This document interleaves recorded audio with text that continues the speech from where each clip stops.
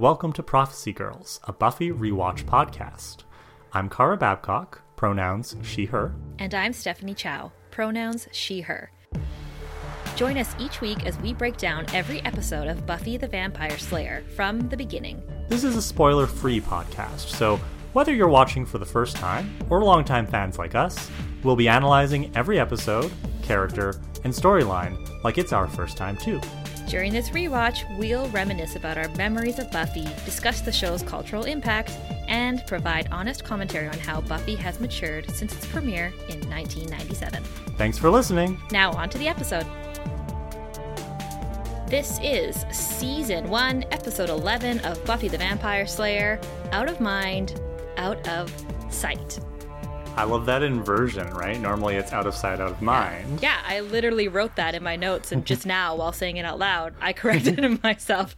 But this episode, in my mind, is a classic. Interesting. So is that the memory you had of it? Yeah, like this, out of all of Season 1, except for Angel, of course, this episode is the one I remember the most. It lives rent-free in my mind. There's a lot about it that I remember. There's a couple things here I didn't remember, and it was nice to rewatch. But I just feel like whenever someone says the high school is hell trope, I think of this episode. Yeah. This is the most on the nose. The metaphor is concrete in this episode to me. That's so interesting to me because I agree with your take there, but in terms of my memory of the episode, all I remembered was Invisible Girl.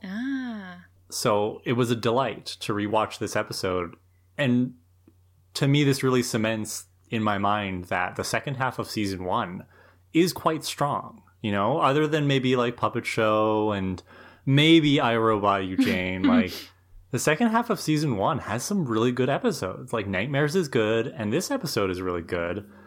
And maybe we don't talk about them as much as we should because they get overshadowed by like the pilot and then Prophecy Girl at the end. But yeah, I'm excited to talk about this episode because there's so much in this episode that I don't have to bash on. Like, yeah. I definitely have a few criticisms, sure, but for the most part, I really enjoyed just taking this ride. Yeah, and it's like I said, I this episode to me is classic. I think, you know, it's not up there with like the greatest of the greats, but I do think it's the top half of all Buffy episodes. It's solid. Mm-hmm.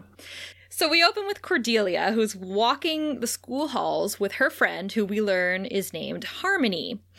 And I love Harmony. Anyone who's new to the show, Harmony sticks around, and we see her for the majority of the first half of Buffy anyway. And I think she's great. This is the second time that we've seen her. Last time we saw her was in The Harvest, but we didn't learn her name. So learn her name, remember her name. It's Harmony. Well, and if Cordelia is Buffy's foil, which I mentioned in, I think, the first episode, and we'll talk more about that later in this episode. If Cordelia is Buffy's foil, Harmony is Cordelia's foil, because Harmony is Cordelia if Cordelia were not actually that intelligent, right? Yeah. Cordelia comes across as less intelligent sometimes or shallower because of the way that she speaks. But one of the things we see in this episode is that Cordelia is actually very smart. Oh, yes. Whereas Harmony really is as vapid as she appears. Like, there is nothing going on under the surface there with Harmony. So I agree with you, Steph. It's lovely to see Harmony not develop as the series goes on. She's tried and true. She's steady, this one. So it looks like Cordelia has found herself a boyfriend, because not only is she talking to Harmony, she's got this tall, kind of good-looking white guy with his arm around her shoulder, and they're talking about the upcoming school dance known as the Spring Fling, and she's getting a dress specially made. And this guy says, oh, her dress must be blue, like her eyes. And Cordelia says, my eyes are hazel. And then she calls him Helen Keller. And I'm like, oh no. But yeah, some things. No. Bad, Cordelia, bad. But Cordelia says that she hopes to be elected as May Queen for this Spring Fling. And for anyone who has seen Midsommar, I cannot ever hear the word May Queen again without it being destroyed in my mind. So just know that whenever I say May Queen in this episode, I'm thinking of that movie. Buffy comes out of the library and she trips and falls right in front of them, dropping all of the contents in her bag, including a mace, some stakes, there's a sword in there, a cross, like everything. And this is the second time that we've seen Buffy do this, because in the pilot, of course, she was bumped into and dropped her bag with her stakes. And we can only assume that she's done it many times off screen. And I'm just like, Buffy, why are you so klutzy? Sometimes she's very coordinated and she's doing lots of gymnastics and Olympic style flips, but sometimes she's really, really klutzy. And unfortunately, it happened in front of Cordelia, the school bully, and Buffy, who likes to lean into lying, does it, but she does it really poorly, where before, like sometimes she lies so well, but for whatever reason, Cordelia must make her nervous. I'm not sure. Oh, Buffy is terrible at lying in this episode. Yeah, it's really bad. So she says that she borrowed the weapons from Giles out of his personal collection so that she could have a show and tell at history class. And Harmony points out that Buffy is always hanging out with that creepy librarian in the creepy library. And first off, it's interesting that Harmony notices that Buffy's always hanging out with Giles, where none of the faculty seem to care about it. And secondly, is Giles creepy? Like, does something about him give off a creepy vibe to students? I think to Harmony, he's creepy, right? Because he's an older man, he's British. His particular British accent, like, and his voice comes off as a little creepy. Like, Anthony Stewart Head, who plays Giles, he has a guest role in an episode of Doctor Who, a slightly more modern episode, and he plays a villain, and he plays a very creepy villain. Like, I think Anthony Stewart Head is one of those actors who can kind of turn on a dime, and he can be a good guy or a bad guy, but the line between them for him is very thin. So I can totally see Giles as creepy from somebody's perspective. Okay, interesting. But I like what you said, that like Harmony would find him creepy because that's how Harmony is. But I do wonder if that tracks with the rest of the school. Cordy wonders why the school admits mentals. That's what she says. Cordy, again, why? And they walk off while telling the story of when Buffy attacked her at the Bronze. So Buffy's looking after them because she was just bullied and she's looking sad about it. We're in English class and the teacher called Mrs. Miller is teaching them about the Merchant of Venice from Shakespeare. And Cordelia is giving her opinion about the theme of outcasts in society, which ties right into the theme of this episode. And she says that Shylock is whining and he's too self-involved and he thinks the whole world's about him and he's so wrapped up in his own oppression that he can't see the pain of other people who are oppressed around him. She does tell an anecdote, a story, where she ran over a girl with her bike and it was the most traumatizing moment of Cordelia's life, and the girl was trying to make it about her leg, completely ignoring Cordelia's pain in the moment. So this episode really shows how Cordelia is smart in a couple different ways. In my opinion, I was just like, wow, Cordelia actually does her homework. Like, she actually is well read from what it appears. Perhaps her opinions, leave less to be desired in the way she's interpreting the text. But I love that she's engaged in this conversation, because I think a stereotypical popular girl in a TV show or movie would be unengaged with this kind of thing. Like, not as interested in school, more interested in gossiping and all that stuff. But Cordelia is actually really into this class. And I like that a lot. I think that's a really good point. And after the discussion ends and the bell rings, which, why would the teacher leave it until right at the end of class to start a discussion and you only have time to hear from one student? That's poor time management. Yeah, very true. But Cordelia then goes up to Ms. Miller and is like, hey, Ms. Miller, can I get help with my essay? And it's almost like she's asking after class. She doesn't want her other popular friends to see her, like, caring about school. But I thought that was really sweet. And Ms. Miller's like, yeah, I'll help you out, which, oh dear, poor Ms. Miller, another helpful Sunnydale High teacher. I do have a little bit of criticism for this scene because speaking from my perspective as a teacher and as an English teacher, Ms. Miller is not doing a great job here at having a class discussion. I already mentioned, of course, the time management issue. And then, like, she's acknowledging Cordelia's points, but she's not really challenging them. It's almost as if she's not really paying attention to what Cordelia is saying. Maybe she's checked out. But also, there's a broader issue here of you just opened this discussion grounding it in the topic of Jewish identity and oppression, and you let this white girl go on about her own, center herself in the discussion, and Ms. Miller just seems completely insensitive to the fact that there are probably Jewish students in her classroom. I mean, hello, Willow?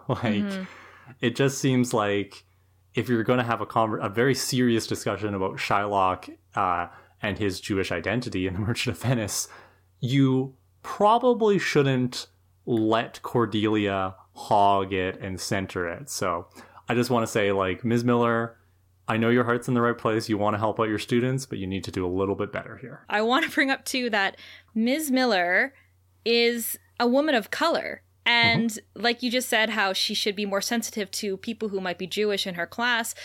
Cordelia is talking about oppression. You'd think that she would have more engaging things to say about that as a woman of color. Yeah, exactly. Well, it's like we said, like, Cordelia, you're like a white girl talking about oppression. There are other voices, including the teachers, that might have more to say about it. Like you said, after class, Cordelia approaches Miss Miller, and she probably did do it because she doesn't want her friends to hear. But Willow hears and rolls her eyes when Miss Miller says, good observations. And you see Willow give a really big eye roll. But I like that Cordelia is seeking help on her essay. She's saying, I'm really unfocused and all my thoughts are contradicting, and can her teacher help her like map out her essay more? And I love that. And like, once again, I'm like, Cordelia is really showing that she might be more school smart or book smart than we think, or at least more dedicated to doing well in class. This little comparison to Buffy, who struggles, but she doesn't put this much effort, and Cordelia is. So anyway, she's gonna help her tomorrow after school. And on her way out, Cordelia meets up with Harmony, and they start talking about her May Queen dress, and she says Mitch is gonna die when he sees it. And don't you guys know you're on a Hellmouth? Don't say that. Don't say anything like that ever. So of course, after she says that, we cut to the locker room. And we all know what that means. Oh, well, this is the first time we're seeing the boys' locker room, though. So it could be different, Steph. Hey, I don't think it's gonna be, but yeah, you're right. This is the male locker room. Let's find out what happens. Mitch is showering, and he's approached by two bros who ask him if he's going to go to the Bronze that night, because obviously it's a Wednesday. What else are these people going to be doing? He says he has to pick up his tux, and then one of the guys says, that's like, you gotta look good if you're on Cordelia's arm. And Mitch says, it's not her arm I'm looking to be on. Which also doesn't make sense to me. Like, what are you going to be on with Cordelia? Her body. But yeah, this is literal locker room talk. Yes, and I hate it, and it's disgusting. And that's why I'm glad when something approaches Mitch from behind, you hear evil laughter, female laughter, and he asks who's there, as they all do, and we see a floating bat start beating on Mitch. A baseball bat, not an animal bat. A baseball bat. Cut to credits. So we open in the school hallway, and Cordelia is campaigning for May Queen by handing out chocolates that have the letter C on them. C stands for Cordelia, that she needs to let Harmony know because she didn't know what it stood for. She's about to offer one to Buffy, but then says, I don't need the loony fringe vote at the school. And this is now, I'm counting them, and I know I'm saying them all out loud and repeating them, but that's 3 or 4. Fuck. It's at least 3 ableist insults, yeah. And there will be more before the episode is over. Yeah. So I want to call that out because this episode has so many of them. So I don't know what headspace the writers were in that week. So Buffy gives a very bad comeback, which is very unlike her. And she says, I don't even like chocolates. And Buffy's off her game this episode. It's only like the second scene. And I feel like Buffy, she tripped in front of them. She gives a bad comeback. Buffy, what's going on? Xander and Willow join her and they start reminiscing about a field trip they took in middle school, and they're giggling and they're laughing. There's a huge inside joke here. And Buffy is very visibly feeling left out by this because obviously she wasn't at school when they're telling the story. And the point of the story is that Cordelia has a history of trying too hard. Mm-hmm. And Xander tries to make her feel better by saying that only a moron would want to be May Queen. And there's number 4. And Buffy admits that she was the May Queen at her old school in LA. Yeah. And she had a coronation and a dance and all that stuff. And, so she's sounding very wistful. This is why, Xander, you need to be careful and think before you make fun of things. Because you don't know. You don't know what Buffy thinks of the May Queen. And now you've just gone and, you've doubled down on the hurt that she's feeling. So good job, Xander, as usual. Classic Xander. But that's the thing, too. It's so interesting because obviously Buffy is feeling sad because those days are over. Like, she was exactly where Cordelia was the year before. And now, not that she's fallen from high school grace, but she's remembering what a good time that was and how much it meant to her back then. And the fact that if she was the leader of her school, I'm assuming she was a grade 9 then, so she won May Queen when she was in grade 9, like the lowest of the low. Yeah, so she was only going to climb. I thought about that. Yeah. Yeah, she was. Yeah, she must have been a freshman because, they've got 2 more years after this. So, I thought about that. She must have been crazy popular at that school to beat out a senior or a junior or whatever.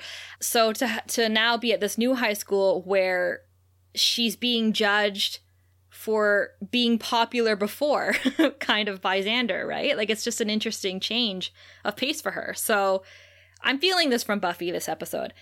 This is when a kid runs into the hallway and says, "You guys have got to come see this. Mitch got wailed on. I think he's..." And then dead. We cut to Principal Snyder, who's saying, "Dead? Of course he's not dead. What are you, ghouls? No dead students this week." That was a very meta line, and I loved it. Yeah. No one's dead this week. And so this is the part where I noticed Buffy sucking at lying. It was only a small taste of what we got earlier, because now Mitch is being carted out of the school by paramedics, and Buffy asks him what happened, and miraculously, the paramedics stop to allow him to tell Buffy his story rather than rushing him to the hospital. And he basically just says what we saw, a floating bat attacked him and knocked him out. And Buffy just says right there in front of everybody, including Principal Snyder, she says, "I'm going to go check out the scene." And Buffy, I don't know, nothing in this season has told me that Buffy is stealthy at all. Do you remember the witch episode where she had to dump that witch brew on top of and her Amy? Surveillance, trench coat outfit in I, Robot You, Jane? She's really bad. She's not a spy, that's for sure. Anyway, Snyder hears this, obviously, and he tells her to stay away from the crime scene and accuses her of always sticking her nose in things. And this is when Willow cuts in with a really brilliant distraction and says, "Sue? Did you say that Mitch was going to sue the school?" Which, of course, would get Snyder's attention. And he's like, "What have you heard?" And he goes to talk to Willow. Yeah, Willow and Xander do a great job here. They are much better than Buffy at improvising and lying, and good job. Oh, yeah. Good Willow's way friends. better at it. And Willow says something, this is my favorite line of the whole episode, where she's like, "Oh, yeah, Mitch's dad is a powerful lawyer. The other lawyers call him the Beast." Yeah. So that's so good. So Buffy goes into the cursed locker room, which is spread from the girls' locker room to the boys, and finds the bloody bat on the ground, because you know what? At a crime scene, no need to take the bat, right? We're just going to leave it there for the next locker room massacre to happen. And she notices that the lockers have been spray painted with the word "look." So in the cafeteria, she's telling Willow and Xander about this, and Giles meets up with them. And she says this is different from usual monster stuff, because usually monsters don't leave messages or clues or anything like that. So something different. And Giles says he's never heard of a lone baseball bat assault. And Xander suggests it could be a vampire bat. And you know me, I love a good pun. I thought that was funny. Giles starts listing off things that it could be. Telekinesis, invisible creatures, angry poltergeists. And also, I don't know if you noticed, but I was scanning the background of the scene, and there is a giant Cordelia Chase vote for me I didn't see that. Queen poster. Oh my gosh, it is wonderful. It's like so glam. It's like clearly her headshot from like, you know, Charisma Carpenter's headshot. And it just says like vote for Cordelia or whatever. But I'm like, I want it. It's so extra. I want to have that. Do you want to run for May Queen? Is this like... I'm going to run for May Queen. It's not that you want to become May Queen, but you want to have the whole experience of like campaign. Exactly. Yeah. C for Chow. So they think it could be a ghost, and if it is a ghost, perhaps it's the ghost of a dead student at the school. So I guess they're thinking it could be Dave or Emily or Fritz or Morgan. Well, so There's Buffy is like, Willow, why don't you go compile a list of all the students who've died? And that's just such a gruesome, macabre task to give to Willow, right? Like, that's a long list already. That's going to take her days. There's so many dead students at the school. Dead or missing, too. Missing as well. So Cordelia and Harmony are on the balcony, on the outdoor hallway. Yeah, like, mezzanine, maybe. Mezzanine, that's a good word. I'll use that. And it's overlooking the quad, and they're talking about Mitch, and Cordelia had gone to visit him in the hospital, and what she's upset about is that he'll look black and blue for their prom photos or for the dance photos. And again, Cordelia showing her shallow side, that she's more concerned about how he'll look next to her as opposed to his well-being. But Mitch was a douche earlier in the episode, so I'm going to let her have it. I want to add here that Harmony says they can do great things with airbrushes these days, and that's very true. Good support, Harmony. This is when we cut to a flashback, and we know it's a flashback because it's grainy and in sepia tones. Mm-hmm. And it's exactly the same area, the same scene where Harmony and Cordelia are talking on the mezzanine, and they're having a very similar conversation, but we know it was a few weeks earlier because they're talking about how Mitch had just gone through a breakup and he's on the prowl, and Cordelia will consider him if he makes varsity baseball. So the camera is pointing at them, and we hear a girl say, "Hey guys," and Cordelia retorts with a very aggressive, "What do you want?" And then we cut back to the present, and Buffy's approaching Cordelia and asking her if she can talk, and that's when Harmony is violently pushed down the stairs to the ground area of the quad. And it's actually so brutal the way she falls down it. That must have been a really tricky scene for the stunt person. Oh yeah, for sure. It's like a small space. It's not like a wide staircase, and it's all stone from what I can tell. Mm-hmm. And Principal Snyder is at the bottom of the stairs, and everyone's running to see if Harmony is okay. And Harmony says that she thinks her ankle is broken. And I'm like, girl, you are so lucky. That looked like Giles barely gets a concussion every time he's hit in the head. Like, that should have put you in the hospital with like Laura from the Nightmares episode type of injuries, like internal bleeding. That's how brutal that fall looked to me. Buffy asks, "What happened?" And Snyder says, "Hey, I'm the principal here. What happened?" Snyder's just great. He's not in most of this episode, but for the parts that he's in, he's great. He's so wonderful in this scene. Harmony persists, and she's like, I was pushed. Like, someone pushed me. And Snyder kneels down next to her, and she goes, "Ow!" And he says, "Don't sue." That's funny. So good. I'm really enjoying Snyder. This rewatch, I'm actually enjoying Snyder. This is the second time that we've seen him. Yeah. Before, I didn't think anything of him, really. I was kind of just like, oh, he's a nuisance. But now I'm finding him very, very comedic. Yeah. Buffy hears laughter going up the stairs, so she follows it into the music room or the band room. She feels someone push past her. Like, she feels a presence push past her, and she knows that something's up, and she's just like, "Hey, I just want to talk, whoever you are," but she doesn't get a response. But we as the audience see one of the ceiling tiles being lifted up. Into the next scene, there are two random men in suits standing outside the high school, looking pretty suspicious. That's when Buffy, Xander, and Willow and Giles are leaving school, and discussing what ghosts are like. And Giles says ghosts make your hair stand on end, and it's like there's like a cold presence when they're around. And Buffy then says that whoever touched her wasn't cold, and she heard the laughter, so they're kind of narrowing down that it's a girl who's invisible. And Xander takes this opportunity to say that he thinks being able to turn invisible would be cool, and he'd use the power to protect the girls' locker room. Xander, we're trying so hard not to bash you every single episode, but you are not making our job easy here. It's like, yeah, we know, Xander. We know that's what you would do because we know that you peak on girls changing, and nothing would make you happier than to watch a group of girls shower. But I will say this, Kara. On the other hand, the girls' locker room does need to be patrolled. True. Because it's evil. So I'm a little bit torn here. But is Xander the right choice? No. Angel is the right choice. Ooh. No, I take that back. No. All right, well, I don't know who's the right choice, but it does need to be patrolled. Oh. Stephanie's true thoughts emerge, right? Like, I just love how automatic that response was, even though it's so wrong. It's so wrong, but I was thinking I was the girl in the using the locker room. It's like, oh, damn, Angel's patrolling? I guess it's time to go work out, you know? Like, oh, dear. That's where my mind is going. It's just that kind of Thursday night, you know, Kara?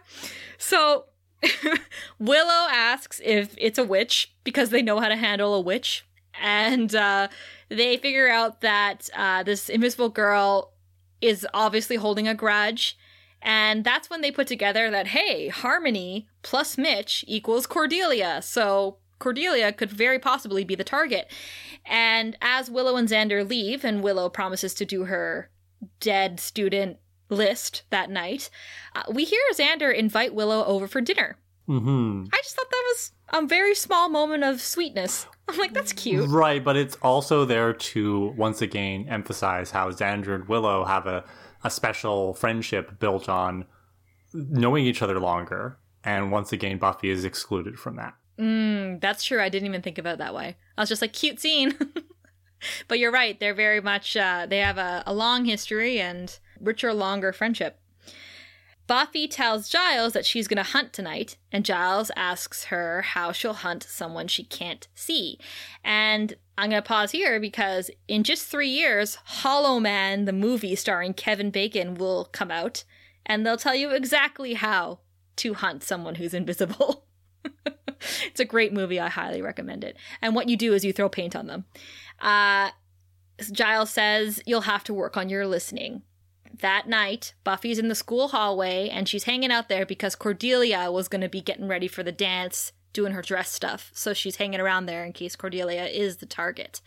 And she peers into a classroom, and we see Cordelia in there, surrounded by friends, and they're all working on her May Queen dress.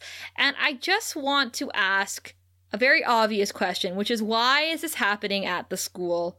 Why are the girls making the dress? Why are they doing it at night? What is going on? I don't have answers for you, Steph. Except that, obviously, we needed this scene to show that Cordelia has what Buffy once had, right? This is Cordelia being Buffy's foil. Buffy was once the May Queen, and now she is no longer. She no longer has the coterie of popular friends stooping to meet her every need and every whim, and Cordelia has that. And I like the framing of this scene, the way that Buffy is looking in through the window of the door, and there's not a lot of dialogue in this scene, but you can see on her face just this sense of loss and the sense of longing for what Cordelia has right now. So I think it's interesting. You know, this is one of those episodes where Cordelia kind of wants what Buffy has in a way. We'll learn more about that. And then Buffy kind of wants what Cordelia has, right? It's this whole thing of like, you always want what you don't have. I think that's bang on. And I also see it as just a great sense of loneliness for Buffy, who, like you said, she probably had all those friends a year ago, and she lost every friend she ever had in LA. And probably friends that she's had, just like Xander and Willow, friends she's had since she was a little girl. And she's not in contact with them anymore, probably because she burnt down their school gymnasium. And it also shows, you know, Xander and Willow went off to have a nice little friend dinner together. Cordelia's in here getting ready for the dance with her friends, and Buffy's patrolling alone. So just shows that being a Slayer means loneliness. And we're definitely going to explore more of that as the series goes on. Well, speaking of the not being able to get what you want when you're a Slayer, we cut to Giles in the library. And my boyfriend. So first we hear a flute playing. Giles and Buffy hears it, but Giles in the library, and he hears the door open, and he thinks it's the invisible girl come to attack him with a bat. But he looks in the reflection, it's just him. But when he turns around again, boom, there's Angel. I had forgotten that he shows up in this episode. It was such a surprise to me. Like a welcome surprise. I wrote that exact same thing in my notes. I said, I forgot Angel was in this episode. What a lovely surprise. And first of all, there are a lot of things from this scene between Giles and Angel. This is the first time we see Giles and Angel interact, which is very interesting. Secondly, we learn that angels don't cast reflections, because we haven't learned that yet. You mean vampires? In the Buffyverse. So what did I say? You said angels. All right, let me de-angelify myself for a second, except I don't think I can. So yeah, vampires and Angel don't cast reflections. Giles is very weary of Angel, and it's because Giles, obviously as a watcher, knows a lot about vampires, but let's also not forget that Giles read all of those watcher diaries about Angel's past. So he knows what Angel's done. It's basically the 90s equivalent of reading Angel's Wikipedia page. Yeah, exactly. And like Giles knows what he's capable of. So and he's a vampire, so he's very weary of him. And they do so much of reminding us that Angel is a vampire, because we haven't seen Angel in a couple of episodes. And the last episode was Angel, the episode where he revealed that he was a vampire, and it was a big deal. So it's almost like every third line in this scene with him is like just reminding us that, once again, Angel's a vampire, you guys, okay? Don't forget. Giles asks if Angel's here to see Buffy, and Angel says he can't. It's too hard to be around her. Giles says, a vampire in love with a Slayer. It's rather poetic in a maudlin sort of way. This is to remind us that Buffy and Angel are in love. But they can't be together because he's a vampire. Don't forget. And I also want to add here, I wonder how long Giles will have this very passé or poetic view of Buffy and Angel's love. But right now, it's the first meeting, and he's just kind of like, oh, interesting. Angel is here to talk to Giles about the Vampire King. Remember him? The Master? Vaguely? Is he the guy who works with Colin? Yeah, that's Colin's friend. Okay. Colin's babysitter. Angel says something big is already in motion, but he doesn't know what. So once again, Angel just delivered this half-baked info, just given a couple warnings, but without any concrete evidence or examples. But we know, as the viewer, and as people who have watched the show before, Angel is clearly setting up something very important and big for next week's episode, which is the season finale. So he asks Giles if he's read the Slayer lore. Giles says he has studied the extant volume, but the salient books of Slayer prophecy are lost. And he names two of them. One is Tiberius Manifesto, and the other one is the Pergamum Codex, which apparently is the most complete prophecy of the Slayer's role in the end years. What the end years is, I'm not sure. But the book was lost in the 15th century. Perhaps Moloch, the corruptor, knows where it is. Angel says that the books were misplaced and he can get it. How convenient. How very convenient, Angel. Thank you so much for coming and letting us know. And Giles is beyond happy about this, and you know, if you want to make your girlfriend's dad happy, like find him a rare book that was thought to be lost centuries ago. This is how you get to his heart, right? Giles tells Angel about their invisible girl problem, and he thinks it's fascinating and a wonderful power to possess. And Angel looks sadly at his non-reflection and says that not seeing anything there is an overrated pleasure. Once again, because he's a vampire, let's not forget. And imagine, Kara, looking like Angel and not being able to see yourself. The tragedy. The pure tragedy. So I just want to point out that this is perhaps the healthiest scene with two male characters so far in this show. What are you talking about? Giles and Xander have had many interactions with exactly, each other. Steph. Exactly. Point taken. No, that's really, really good to point out. And of course it would be between Giles and Angel, the two heroes of the Buffy series. It's just a nice scene where, you know, they're getting along and they both have the same goal and there's no awkward sexual talk. Like, it's good. I mean, my bar is low when it comes to male characters interacting on this show, but... As it should be. But that's... I mean, this is the thing, though. Like, I agree with you. I really enjoyed the scene. And no, it's not just because Angel's in it. It's because I like their conversation. And we're setting up a lot of stuff for not just next week's episode, but for a lot of things that are to come in Buffy. So we cut to another flashback. A girl is in the bathroom looking in the mirror, and that's when Cordelia and her clique come in, and they're talking about a lecture that they were all in. And the girl's trying to interject with her opinion and a joke, just to she's trying to make friends, basically. And they completely ignore her. And then she tries again. Harmony says, "We're talking, okay?" Like, super rudely, and it's so mean. And then Cordelia steals the girl's joke, so she heard her, she just didn't acknowledge. And then they leave, and the girl's, it's so real, and it's so sad how the girl is like smiling and laughing, like, haha, and then as soon as they leave, her face drops.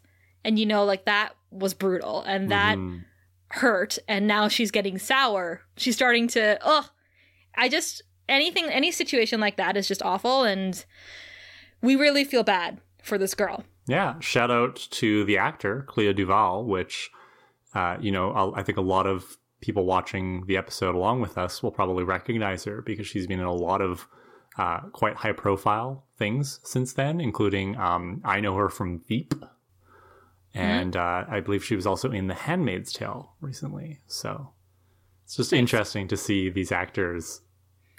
You know, it's like 20 years ago, and now it's like, oh, hey, I recognize you from something more recent. Yeah, it's like, I know you because you were the Invisible Girl, and I only know what you look like because of the flashbacks that they showed in that episode. Next day at school, Cordelia is named May Queen. She was successful in her campaigning, and she's giving a speech about how being popular is her right and responsibility, and she's taking it very seriously. Buffy is wearing her spy glasses and watching over Cordelia, and Willow and Xander approach her, and Willow has the list of dead and missing kids, which is more than a few pages, and hands it to Buffy, and they notice that those two men, the suspicious men, are standing in the quad, and they wonder if they're Cordelia's bodyguards. While reading the list, they zero in on a girl named Marcy Ross, who disappeared 6 months ago. None of them know who she is, but she was a flutist in the band, and Buffy heard a flute the night before. So she says she's going to go check it out in the band room, and I'll point out again, Xander and Willow walk away.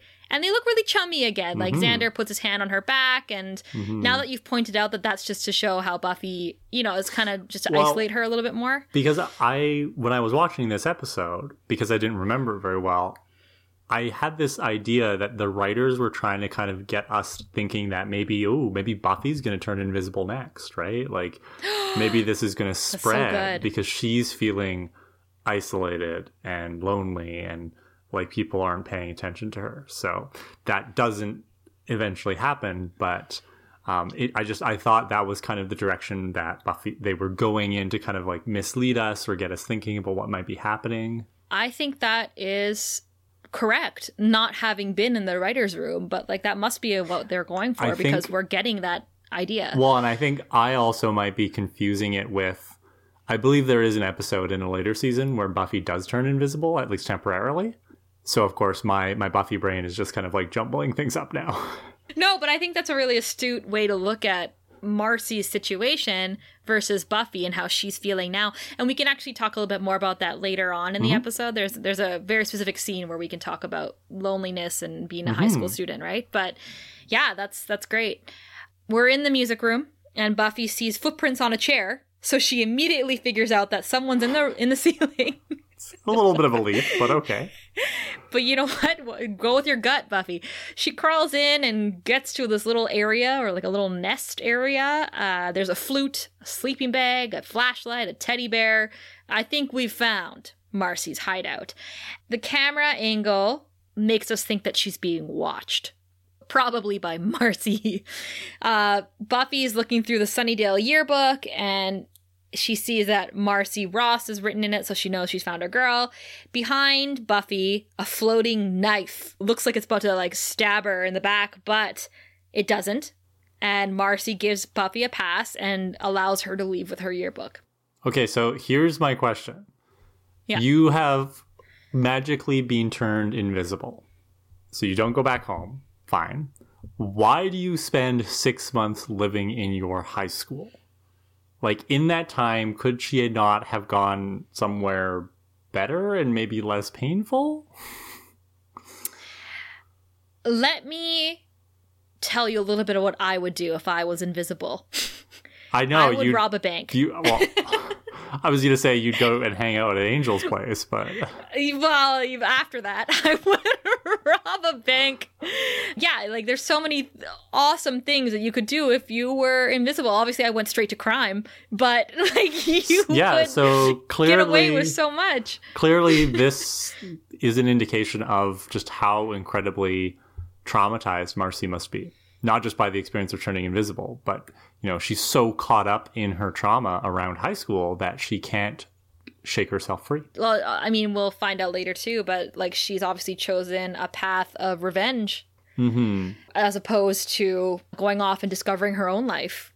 But the fact that she's, you know, has no friends and no one even knows who she is and she plays the flute, like clearly somebody who hasn't come into her own doesn't know who she is yet, right? So maybe she just felt like the only thing I can do is mouse around the school because that's what I did when I wasn't invisible. Cut to Miss Miller, who's waiting for Cordelia to come so that she can help her with her essay.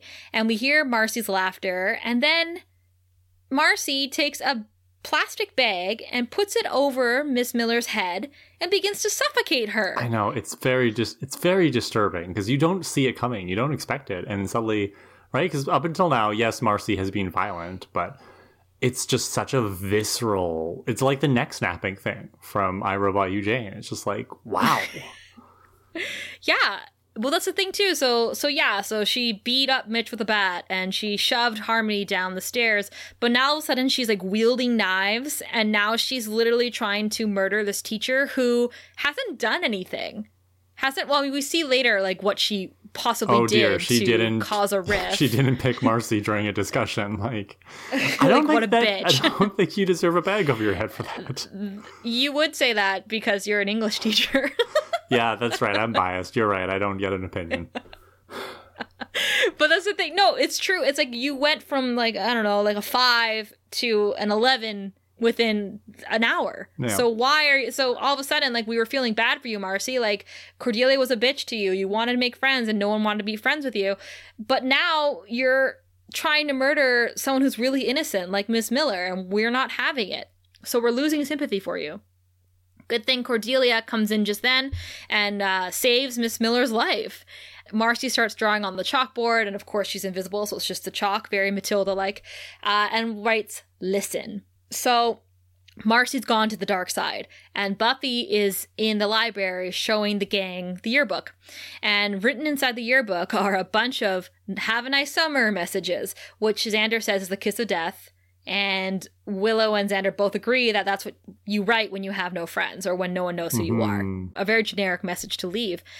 And turns out both Willow and Xander had written that in Marcy's yearbook. No, Willow wrote, "Have a great summer," so... Okay, so it's a little bit better.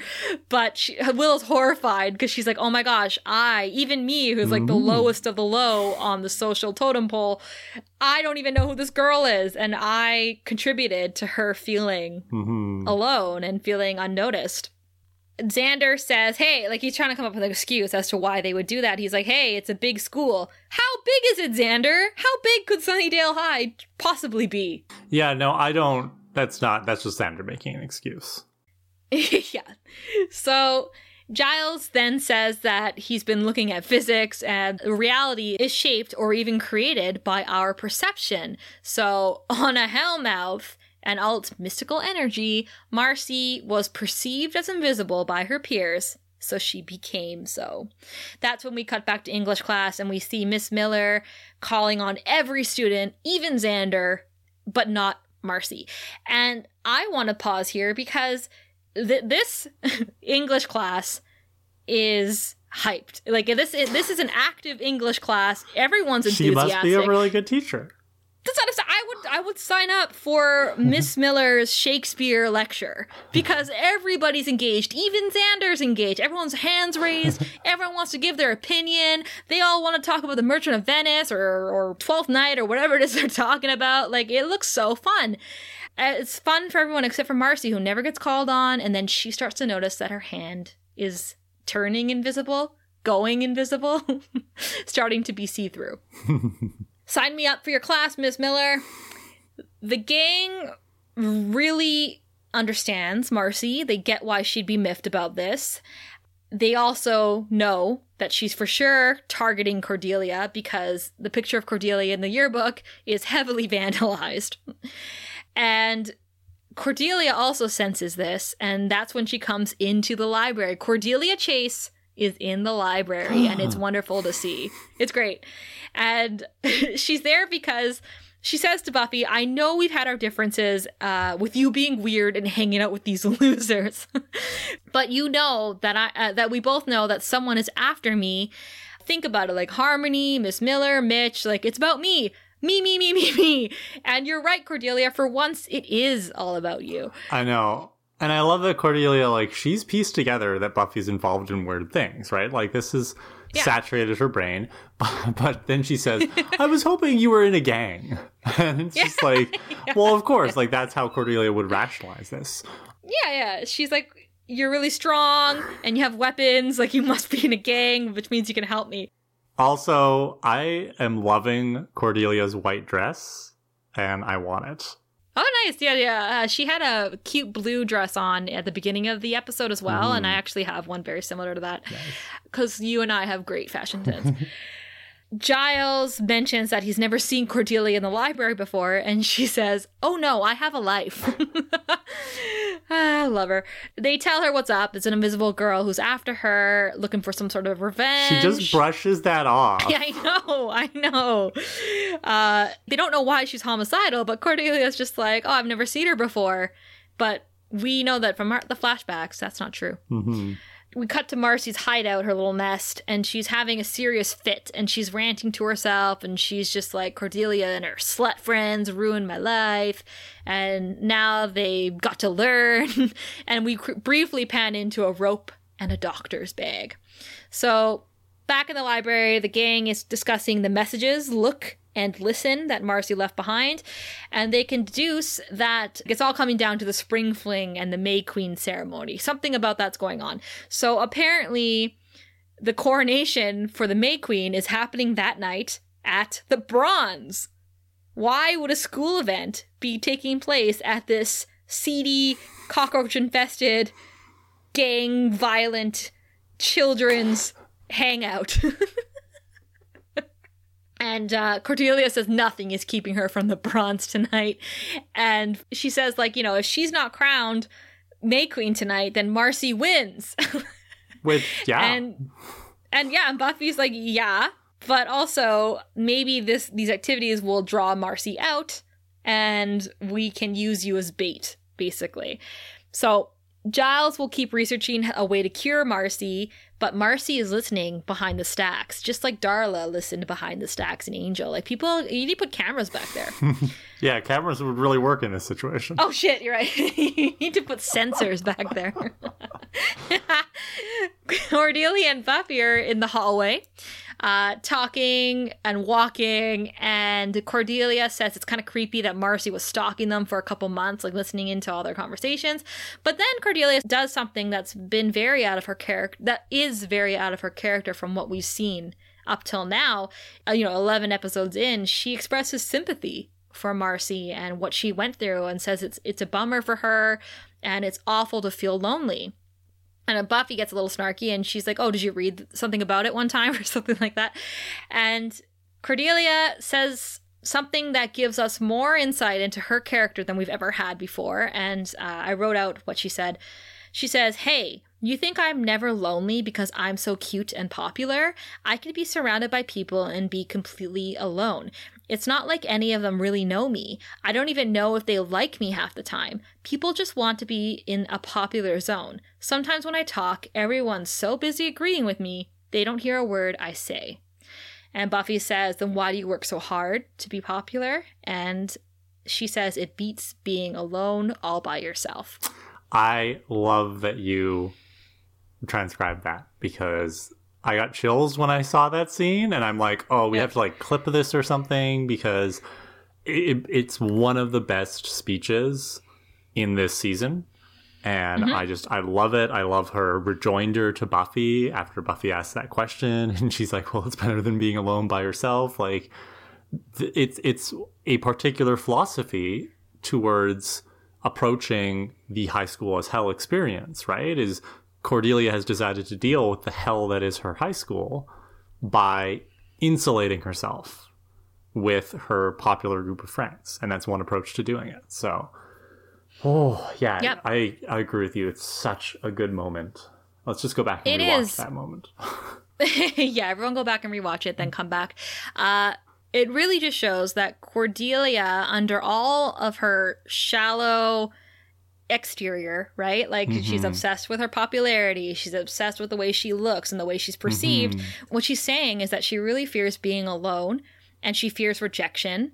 And, the more that we see Marcy become destructive and become violent, we're starting to see Cordelia being more sympathetic. More human. And we're starting to come over to Cordelia's side of things now. Yeah. Which is the first time this is happening. Yes, since we started. This is it. This is the episode. Cordelia has been in the credits for the main cast this entire season. So far, she's just been comic relief and maybe like a bully, like a thorn in Buffy's side. This is the turning point. This is when we start to see Cordelia as a more fully realized three-dimensional character, and it's so lovely. It's so good. Yeah, we've been hinting for the last 10 episodes about how there's so much more to Cordelia than what they're showing here, and here we're finally seeing Cordelia wears popularity as her identity. Like, if she wasn't popular, who is she? I don't even think she knows. And I love that side of her. Yeah, and kudos to Charisma Carpenter for being able to balance all those different aspects of Cordy's personality and playing her as more of an airhead, mean girl in the first few episodes, and then turning and exposing this deeper side to her and this more sympathetic character. And it's just like, the acting is just so good in this episode. Earlier we talked about when she was in class, I was impressed with her ability to express her opinion, and it showed that she has a very intelligent side to her. Well, the way she's describing the way she is with her friends and her popular status shows that she has an incredible amount of emotional intelligence. Yes. And I think a lot of people might struggle with the idea that popular people do have a lot of emotional intelligence. And you need it. You kind of need it to be liked. To be popular and to be well-liked, or at least well-known, you need to have some sort of charisma. No pun intended. You need to have some sort of charm, and you need to have a personality that matches. Let's say, like, sure, you're really good looking, but that only gets you so far. Just look at Mean Girls, right? Like, Karen in Mean Girls is the prettiest, but Regina, with the personality, is the one that's the queen bee. So when I think about Cordelia and how much she's showing not only her intelligence when it comes to school. It's her emotional intelligence here where she is playing a role that she knows she'll be successful at. Yeah. And she knows it'll take her far. And so much about being popular and in high school is about the way you look. And she used her popularity and her natural beauty as a weapon against people who don't have those things like Marcy, which is awful. But would anyone say that if they didn't have the same tools, the intelligence and the beauty that Cordelia had, would they not want to be popular? Like, would they have used them in any other way? I don't know. I think it's complicated, but I agree with your general thesis here. Play to your strengths, and Cordelia's doing that, right? She laid it out. This is what she's doing, and it is very lonely for her sometimes. But she'd rather do that than be what she calls total losers, like Willow and Xander. So. We cut to the library, and Willow, Xander, and Giles hear flute playing. So they go to investigate, and they follow it all the way into the basement, where not a week ago, Willow was abducted into a nightmare dream, and Laura was assaulted. So as they get deeper and deeper into the basement, they enter a back room, and they see that the flute was just a recording. And Marcy slams the door shut behind them and turns on gas. So while this is happening, Buffy opens up a closet or some sort of like back room and says, Cordelia, go in there and change into your May Queen dress. It looks fine to me. Buffy's trying to talk to Cordelia through the door, trying to say like, hey, I relate to you. Back when I was popular, like I felt those things. And Cordelia says, in what alternate universe were you popular? And Cordelia once again says, is that when you got weird and got kicked out of school? So Cordelia had her moment of sharing, but now she's not listening to what Buffy's trying to do. Mm-hmm. Yeah. And then Buffy hears a commotion and Cordelia stops responding. And Buffy can't get into the room because it's locked. So she punches a hole through the door, goes in, and that's just in time to see Cordelia's feet rising up through the ceiling. And how strong is Marcy? I was going to say the exact same thing. Like, how strong is this girl? The leverage involved. And then what kind of ceiling? Because if this is a drop ceiling, right? Because you can move the tiles around. You can't, like, crawl on that above it. You're going to punch through. No. Yeah, it's so light. And Marcy obviously has the strength of, like, a gorilla because she can just, like, lift Cordelia straight up. You know what? We're going to pass by this. Buffy follows Cordelia into the ceiling. Meanwhile, in the basement, Willow, Xander, and Giles are trying to break through the door, but they can't use anything really to break it down because if they make a spark, the gas will cause an explosion and the whole school will be incinerated. That would be bad. I really, really hope that doesn't happen. This is just such a silly way to get Giles and Willow and Xander out of the way for the rest of the episode so that they can't help Buffy. Like, I feel the writers were a little bit off this week when they were trying to figure out that piece of the puzzle of like, okay, how do we make sure Buffy's on her own for this battle? So yeah. Also, I don't think they had to do that at all. They could have just had them in the library doing research, waiting for Buffy to come back with Cordelia, and then they just never come back, you know? But you know what? This is more fun. So we cut back to Marcy's nest area where Cordelia's knocked out, and Buffy's trying to tend to her, but she's not paying attention to her surroundings, and Buffy gets kicked through the ceiling, which we already said is quite fragile, but, 3 teenage girls can walk around on top of it. Buffy falls through into the classroom below. Marcy, we assume, jumps down because she's invisible. We can't see her. But she's got the doctor's bag and takes out a syringe and injects Buffy with it, who gets woozy and passes out.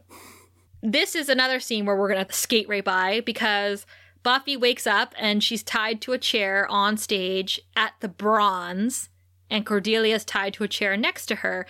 We'll just say it now. Marcy, how did you get both those girls to the Bronze by yourself? Yeah. With no one seeing you in the middle of the day. Oh, well. Cordelia is awake, and she says to Buffy that she can't feel her face. It's numb. That's pretty scary. And written beside them on the curtain is learn. Giles, Willow, and Xander, they all agree that Marcy's gone mad, is what they say, and they're trying to break down the door using a battering ram that won't cause a spark, but they start to pass out. The gas is overtaking them. Marcy, in the meantime, is revealing her evil plot, because, you cannot get through an episode of season 1 without doing that. We were waiting for it. Here it is. And she's monologuing about how Cordelia's beautiful face makes her shine more than the rest of them. It's what everyone wants, to be noticed, remembered, and seen. So that's when she reveals a tray of surgical tools and says she's going to give Cordelia a face that she'll never forget. And a scalpel starts floating in front of Cordelia's face. And Marcy says, you should be grateful. People who pass you on the street are going to remember you for the rest of their lives. Children will dream about you. And every one of your friends who comes to the coronation tonight will take the sight of the May Queen to their graves. And she also says that she gave Cordelia an anesthetic. And I thought that was, that's nice, so she doesn't feel pain. But it's not. It's so that she doesn't faint during the surgery. This is intense and scary and Saw level shit. And I don't know if you've ever seen the movie The Final. No. But it's a horror movie about a group of nerds, quote nerds, in a school who basically take all the popular kids and orchestrate this night where they capture them and torture them one by one. Oh, no, I can't do that kind of stuff. No, okay, so this is a taste of that from The Final. This scene creeps me out. It unsettles me. Yeah, I don't like it. And I get where they're going with Marcy's downward spiral, but I don't like that they turn her into such an unsympathetic character, right? I think... Yeah. Well, she's a monster. Yeah, and I think as much as it would have removed some of the final act's intensity in terms of the threat level, I think it would have been stronger from a thematic point of view if Marcy had been somebody we could sympathize with right to the end and try to save. Yeah, and Buffy's trying to save her, but she's too far gone, and she even, as she's monologuing, as, once again, the villains cannot help themselves but reveal their plot before they do anything about it, Buffy has time to start to free herself from her bindings, and Marcy even goes as far as to cut Cordelia's face with the scalpel, which is awful, and that's because Cordelia says, hey, I do understand how you feel, and Marcy's oh, what, your friends don't know you, they don't know that you feel alone, so it makes me think that Marcy listened to that entire conversation, right? Anyway, Buffy manages to break free and knocks the surgical tool table into Marcy, who falls back. And then she starts to untie Cordelia, but that's when Marcy knocks Buffy over. Now, we cut back to Giles, Willow, and Xander, who are about to die in the basement. And that's when Angel opens the basement door and helps Giles and Xander and Willow out. Xander, ungratefully, says, what do you want? Or what are you doing here? Ugh. Angel says he was bringing Giles the Codex. He was bringing him the book, and he came through the basement, and he smelt the gas. And he can go shut it off. Because let's not forget that Angel's a vampire and he doesn't need oxygen.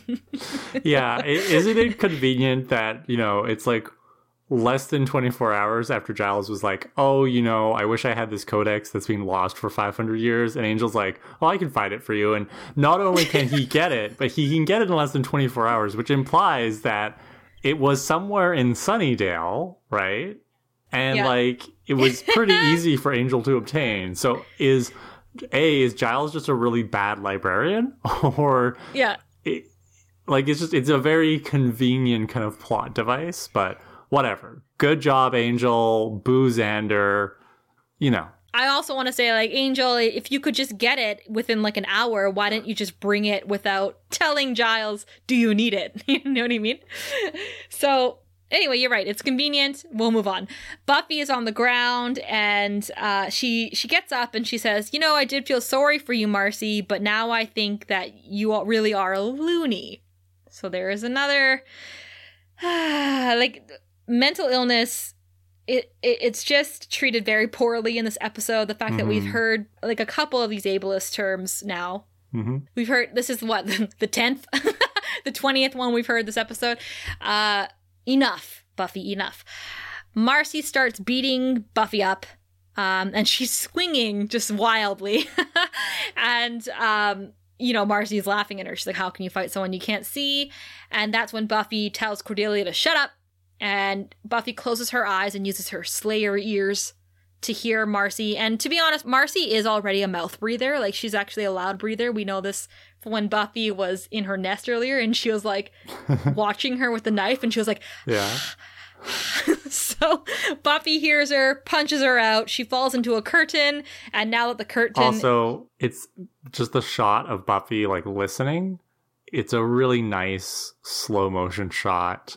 There's just a little bit of like air circulation that's just ruffling Buffy's hair, and the camera is just moving kind of around her to show how she's concentrating. It's just a nice little bit of camera work right there.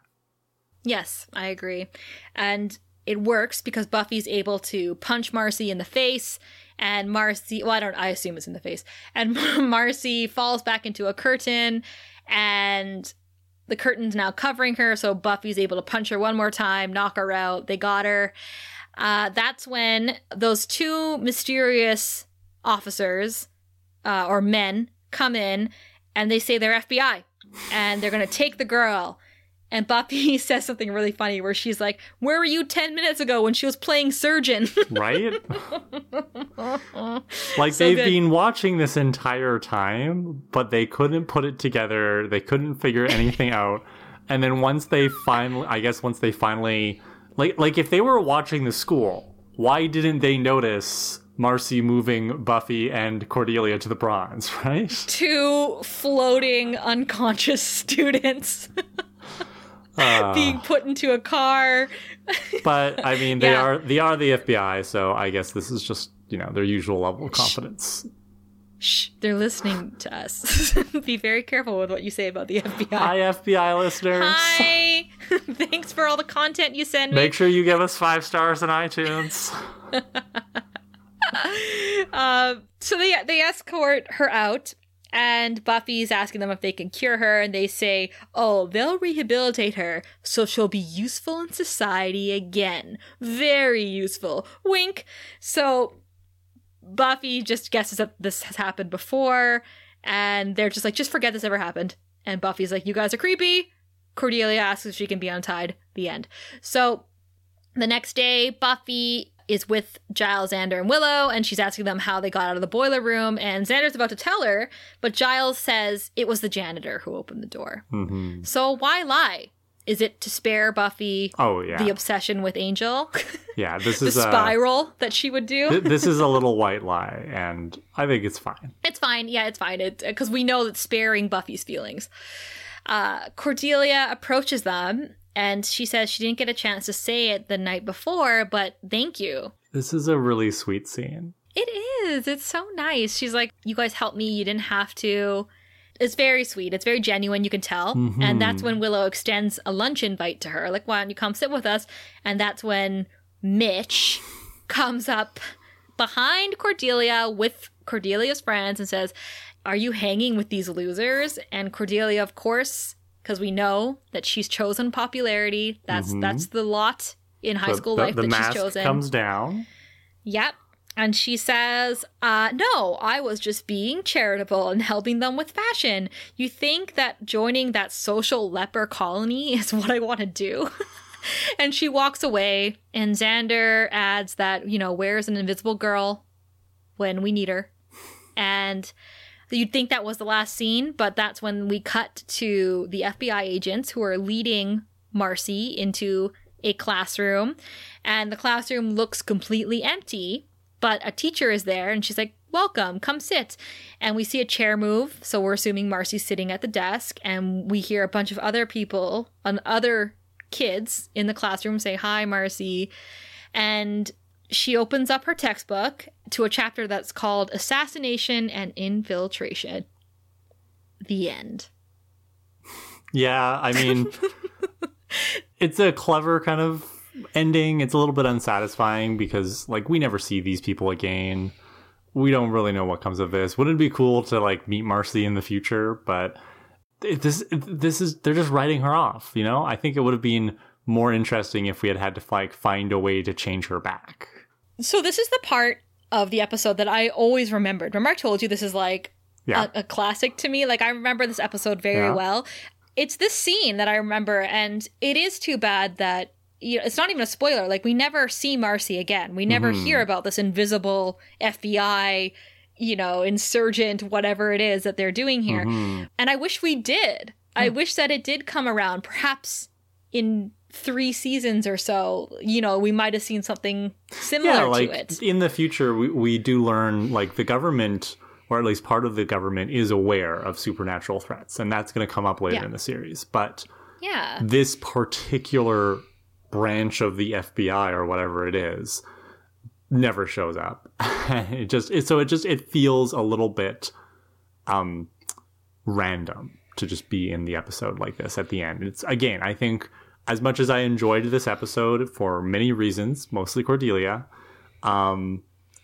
it's just the writing itself, the plot is a little clunky. And I think that's really season 1 in a nutshell. Is season 1 has a lot of heart, and it does a really good job establishing the characters, but many of the episodes themselves the writing is not great. Yeah. Well, remember in a previous episode, we talked about how out of all the episodes, it's kind of half and half, episodes that you could skip and episodes that are actually important or have good development for the character in the series. I would put this one in the latter. I think this is a good episode. Like you said, some parts are kind of clunky, right? It does suffer from a little bit of that, but I do believe that you could skip this episode and not have lost because it's not really points. Connected to the main story arc. Like, obviously, Angel's scenes are setting things up, but you don't lose anything by learning how Giles acquires this prophecy codex. This episode is notable because there's no vampire dusting in this. There really is no monster. There is some combat, but it's fairly light. Like, this is a bit of a lighter episode in terms of Buffy having to act as the Slayer and in that physical capacity, which I think is pretty interesting as well. And I think this is something we should come back to in our season 1 recap, is have a bit of a discussion about season 1 versus our general memories of the series, and how, like, I feel like this season is actually very light on the vampire slaying. Yes. Yeah. Who's your hero? I was going to pick Buffy, but because Buffy is so un-Buffy at the first half of this episode, with the tripping and the bad lying and the unstealthiness, I'm picking Angel. Nice. Angel comes in with the prophecy book. Angel comes in with the really great conversation with Giles. Angel saves 3 of our heroes from death by gas.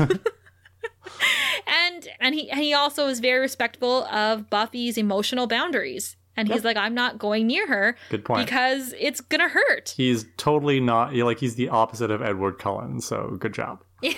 Yeah. Okay. Who's your hero? Obviously, the 2 FBI guys. I mean, they showed up at the nick of time to save the day. Buffy could not have handled that situation on her own. No, absolutely not. No, you're right. Great choice. No, seriously though. Once again, Steph, you and I are on the same page. I'm gonna stick with Buffy as my hero. I think she did a good job in this episode because this is a tough thing for her to handle. Right? Especially when the monsters are human based and it's not as clear cut about how to deal with it.